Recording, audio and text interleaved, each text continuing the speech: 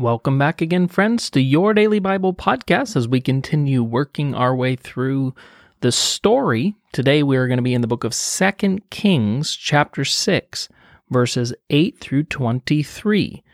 We're going to be looking at a story about Elisha, who has just taken over as prophet of the nation of Israel and Judah in the footsteps of Elijah. And so today we'll be in 2 Kings chapter 6, verse 8. Now the king of Aram was at war with Israel. After conferring with his officers, he said, I will set up my camp in such and such a place. The man of God sent word to the king of Israel, beware of passing that place, because the Arameans are going down there. So the king of Israel checked on the place indicated by the man of God. Time and time again, Elisha warned the king so that he was on his guard in such places. This enraged the king of Aram. He summoned his officers and demanded of them, Tell me, which one of us is on the side of the king of Israel? None of us, my lord the king, said one of his officers. But Elisha, the prophet who is in Israel, tells the king of Israel the very words you speak in the bedroom. Go find out where he is, the king ordered, so I can send men and capture him. The report came back. He is in Dothan. Then he sent horses and chariots and a strong force there. They went by night and surrounded the city. When the servant of the man of God got up and went out early the next morning, an army with horses and chariots had surrounded the city. Oh no, my lord, what shall we do? The servant asked. Don't be afraid, the prophet answered. Those who are with us are more than those who are with them. And Elisha prayed, Open his eyes, Lord, so that he may see.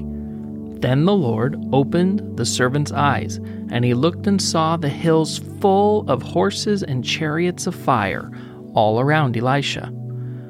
As the enemy came down towards him, Elisha prayed to the Lord, Strike this army with blindness.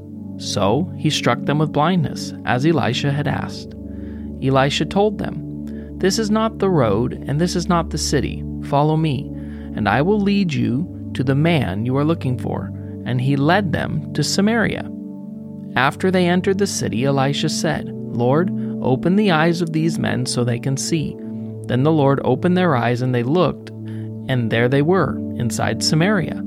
When the king of Israel saw them, he asked Elisha, Shall I kill them, my father? Shall I kill them?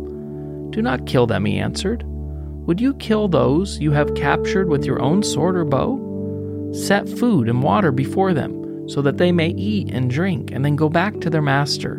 So he prepared a great feast for them, and after they had finished eating and drinking, he sent them away, and they returned to their master. So the bands from Aram stopped raiding Israel's territory. Okay, amen. Just a couple of things I'd like to point out from this text today. The first is when they were surrounded, when Elisha and the town was surrounded, when they were facing overwhelming odds, Elisha wasn't afraid. His servant obviously was, but Elisha wasn't, and there was a reason he wasn't. When he prays that the Lord will open the eyes of his servant, and God answers that prayer, what the servant sees is astounding. He sees the army of God. He sees angels and fiery chariots, and he sees God's provision surrounding them. The reason Elisha wasn't afraid wasn't just because of some kind of blind courage. It was because he knew the Lord. He had seen God's provision, and he knew God's strength. So he didn't fear because he knew they had far more on their side than whatever the enemy brought against them. Friends, the same thing is true for you. No matter how big the obstacle, no matter how big the giant, no matter how hard the mountain before you is, our God can move mountains. Our God has the strength and the resources to speak and to make absolutely anything become a reality. He is strong. He is for you. And through you, He can always accomplish His purpose and plans. It doesn't matter how stuck you may feel or how hard the enemy is coming against you. Our Lord is victorious, and He can and He will demonstrate His power to you. I love also in this story, it doesn't go the way you would expect it.